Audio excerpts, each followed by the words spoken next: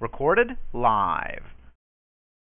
Okay. Hi, everyone. Welcome to My Beloved Black. This is our first podcast, and we have a amazing woman that we are going to interview today who's going to drop a lot of knowledge to us about some really critical information regarding mental health in our community particularly. So without further ado, let me allow her to introduce herself. Special guest, Evity. Thank you. I'm Emity. I'm a outpatient counselor. I serve primarily survivors of homicide victims and community violence. I'm working at the Beth Israel Deaconess Medical Center for Violence Prevention and Recovery's Homicide Support Services Project. Wow. Wow. That sounds like a lot of great work that you're doing. It also sounds like a lot of work. And a lot of, great organizations and institutions working together to address the issue of homicide, community violence, trauma, grief, and loss within our communities. And I think the most amazing part about this organization is that it has a partnership with the Louis D. Brown Peace Institute in Fields Corner, which is a survivor-led homicide support services organization that's located in the community, and most of the advocates and staff at the Peace Institute are all survivors of homicide, many of them who are from the community, people of color. And so I have that privilege of working both within that institutional space of being in a medical center and being in the community setting, which I think is really important as a clinician of color for sure. Absolutely. That sounds amazing. Now, MC, I see here you're a licensed clinical social worker. Now, before we go ahead and get into answering all the questions, I just want to take a step back and have you explain what that is, because I think people have this misconception of what a social worker is, or like a limited sort of knowledge in what a social worker is outside of working for like DCF or DSS and taking away children. Can you explain what that role looks like? Yes. So, there are clinical social workers that work for DCF, but my role is as a therapist first. So I provide outpatient counseling services, and with that comes a lot of advocacy supports. I go to court with my clients, not against my clients, and really hold their hand during some of the most difficult times of their lives. But, yeah, LCs and LIs, for the most part, are your therapists. They're mental health clinicians who are there to provide direct therapy services. Great. So now we're going to go ahead and get some of these questions answered now that we know that you're a professional mental health provider here in the Boston area. So, what would you say is some of the most pressing concerns facing some of our Black women and girls as far as from your mental health perspective? I honestly feel like young Black girls and women are often told to kind of like suppress their anger. A lot of times when we work with young Black girls, there's just a lot of different things going on at home. There are a lot of different things going on within the community, and too often I think we're very comfortable with young people being sad or young people feeling everything but angry. And I think one of the most powerful tools that young Black girls have is their voice. We're very vocal. If we're upset, we want to say that we're upset. And, I think within a community, we're a lot more comfortable with showing anger than we are with showing sadness. And then we're punished for that outside of our community. And so when we're constantly being told that we're too angry, we're too outspoken, we're too emotional, without looking at the source of the anger, I feel like a lot of time it ends up looking like adult Black women with poor communication skills. We're told, shut up, be quiet, or go off. That's it. Those are the only two emotions that we're allowed, go off or be quiet. And so we tend to do that. When we get older, we're going off or we're being very passive. And none of that is healthy. None of that is healthy at all. And it's like we're kind of told, just say nothing. Because when you're younger, even if you're right, you don't have that right to say anything. just be quiet, that's it, you're wrong, you're still the problem. And then when people hurt us, we still say nothing because that's just how we've internalized that message. And it's just draining. I see it with my clients all the time. It's like two options of let people walk all over you, let people, continue to overstep boundaries and, just, I don't know, it's really hard to understand. And I think a big part of that work is empowering them to say it's okay to have boundaries. It's okay to speak up. We don't have to go off, maybe we can develop some other communication skills to help us, respectfully or appropriately describe what's going on for us or what it is that we have an issue with. But we can't continue to just be quiet and be passive and act like things are okay when we're really struggling. We're struggling emotionally, and we're not okay.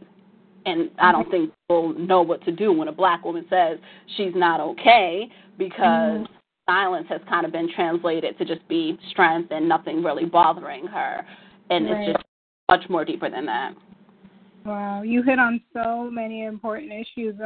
Boundaries is something that's so important, especially in not even in just intimate relationships, but just day-to-day relationships and work with peers, and just that's so important. And this communication, healthy communication, and I think that's something I agree with you that it's problematic in our community and some of the things I'm seeing. So for you, some of you who may not know, I'm also a clinical social worker, but I'm here in California working. So that's definitely something I'm seeing here as well.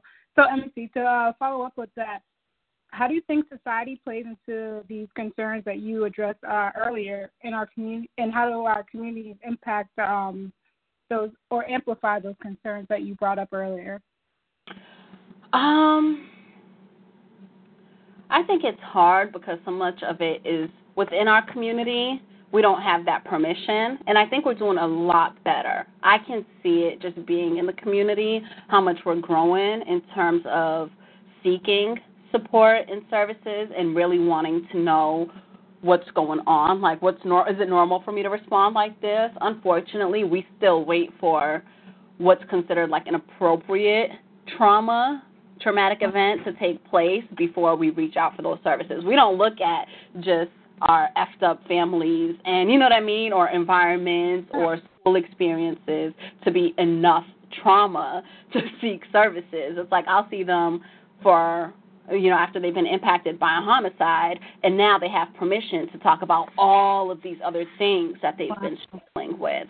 And we really just need to do better about checking in and, reminding people that mental health support services aren't just for these, major traumatic events. A lot of times that's just the tip of the iceberg when so many other things have been going on, like you said, since childhood, adolescence, young adulthood, just so many different stressors that we need to continue to give each other permission to ask for help and to seek the appropriate mental health services.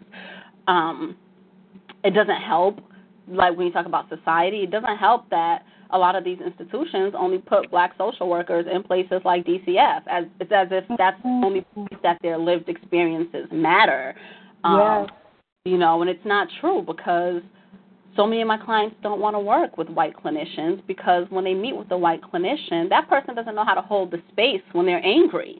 They don't know, they're scared to engage in conversation with them because they're focusing so much more on the differences versus looking at like, girl, I feel that way too. It's like having that conversation. The traditional therapy does not work with our community. We can't sit down and ask, have a one-sided conversation and expect this individual to trust us with what's going on for them if we're not just as equally engaged, and talking to them more so as a friend versus a clinician. And, so as long as we don't create a space for black mental health clinicians, it's always going to be hard to give, black folks or people of color in the community permission and a safe space to seek those services. Like, those two things go hand in hand. And, so I think that's the message that that society is still sending, is that there's not a space here for us unless we want to talk about 51As and child abuse or domestic violence. We don't want to talk about anything else when it comes to our community. Absolutely. So do you think, in terms of like, I know sort of when we think about mental health and how the Black community sort of values it, they sort of undermine it or kind of see it as non-existent or something that, you know, you kind of keep in within the family. You don't tell other people your business. So do you feel like with what you mentioned earlier, there could possibly be a way to sort of regain value into the, into valuing your mental health for like the Black community? Absolutely. Absolutely. I definitely think that it's there. The want is there, especially with the women. I do still, maybe it's because I'm a woman, that I still experience resistance from a lot of the men that I've worked with, and I do see them connect, better with the men of color that are providing mental health services. But I absolutely think the space is there. Just that cultural mistrust component is super real, and it's a huge deterrent when it comes to, our community's ability to say, I need support, because they need to feel like the person who's going to support them gets them, isn't going to be invasive, knows when to turn it on, knows when to turn it off. And unfortunately, that's not what they've experienced, and if they've had any negative experiences with social services in the past in their own childhood or their friends, their neighbors, whoever else, that's just, adding to any type of cultural mistrust or adding to any other deterrents that they have to seek those services. Right, absolutely. Good point. So what would you, in terms of like seeking out services, how would you recommend a person a person that's new, struggling maybe with depression or anxiety, a mild case, and really wants to reach and contact someone or possibly speak to a professional like yourself? What would you recommend for that person? They're primary care providers. And that's definitely, I think, something that I've seen working here in the medical center, especially for people of color, because that also provides them the space to say whether they want their services in the community or if they want their services within this larger institution. Because some people don't want it in the community. They don't want people in their business. They don't want a Black clinician. Right. And that's their preference. And so when they mention that to their PCPs or their primary care providers, that individual has the resources. They have their, whether they have health insurance or they need free and confidential services, whatever it is, their primary care physician has the tools and the resources to connect them to adequate mental health services. So I'm always encouraging people, and I'm always doing trainings with physicians saying, ask these questions. It's important to ask it in a way that encourages your patient to tell you that they need help. Don't say, I'm only asking this because of hospital policy, but, how are things going with you? How are your kids? How's your family? Anything new since the last time I've spoken to you? Because patients really do trust their primary care physicians. A lot of times they've had the same physicians for long periods of time, and they consider that to be a safe space to say, I've been depressed or my son's not doing too well, or really talk about whatever is going on at home, financial stressors, housing, anything.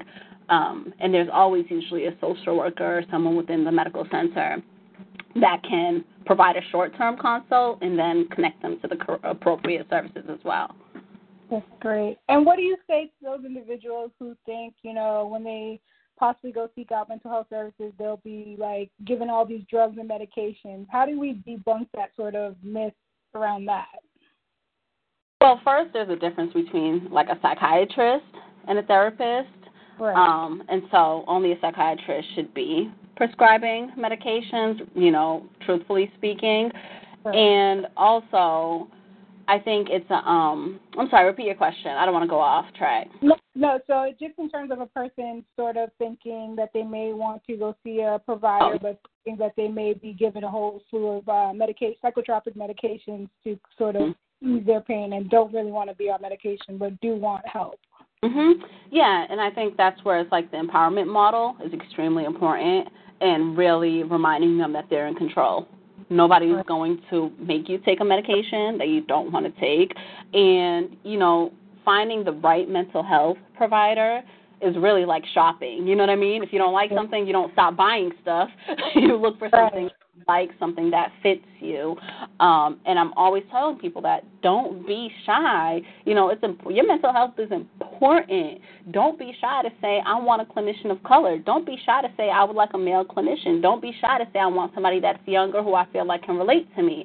Tell them what's important to you and what things you're flexible about, because that stuff matters. And if they have that information, it's easier for them to find a therapist that's an appropriate fit. You know, it's not a one-size-fits-all. I'm a very direct clinician. I'll tell you that right now. And a lot of my clients love it because I'll call them out and I'll hold them accountable, and we name things when we're in this therapeutic space, whereas, you know, other clients might want someone that is kind of less direct and really asks those questions that gives them the space to, you know, it's just different. Like, I've spoken to other clinicians, and I'm just like, oh, my God, you talk to your clients like that? But it's a good thing for your clients. For me, it would drive me up a wall because I like direct. I like, you know, transparent conversations. And so, yeah, I'm always telling people that, even with my own clients, when I do that initial consult, this is how I work, boom, boom, boom, boom, boom. This is how I am as a therapist. You know, how do you feel about that? What are your thoughts? You know, if you've never had any type of counseling before, let's, you know what I mean, really think this through. And if this isn't a good fit, that's perfectly fine, you know. Let's help you find somebody that we think would be an appropriate fit. There's no offense taken. And I think as a culture, as a community, we're so, like, especially, I'll say this, with white people, we're so scared to offend them. We're so scared to be typical people that we'd rather just go MIA than to say, I'm sorry, this doesn't work for me. Can you help me find a therapist that would be more appropriate? You know, and we don't do that.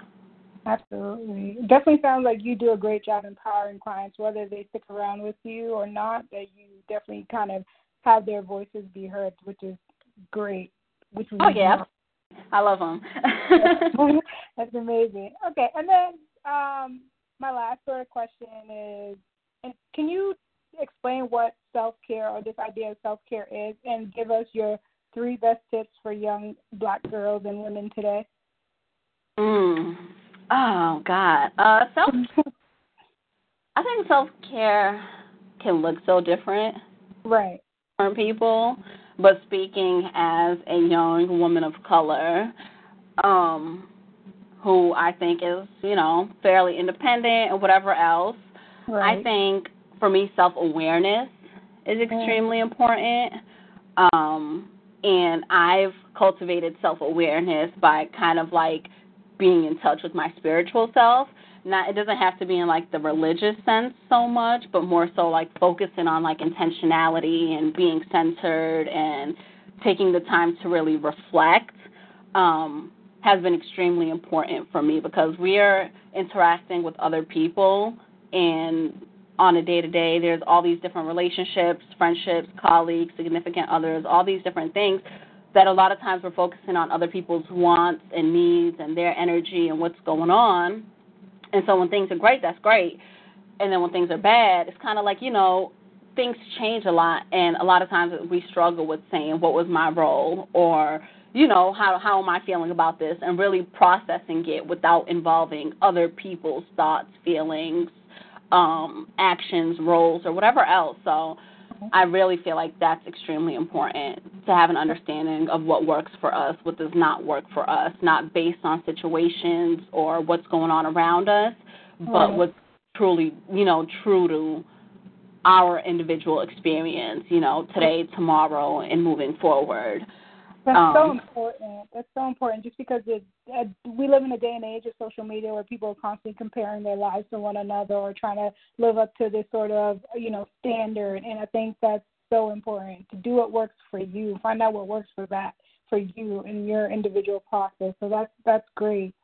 Absolutely. And, you know, you mentioned social media, and it's like social media has been amazing in some ways, because it's allowed us, I think, as people of color, to kind of have our own narrative. We're not depending on the media to portray us anymore. We've taken that control. and we're not always using it for good with, a lot of memes and love and hip-hop stuff or whatever that's going on out there. And at the same time, things like My Beloved Black and a lot of these other pages exist that kind of lift people of color up, and it provides us with a space to acknowledge our greatness. And at the same time, it's like, so social media has created this powerful tool, and it's kind of like looking at our cycles and growing up and, all of that different stuff. If we don't have that sense of self-awareness, like you said, social media can get us really lost.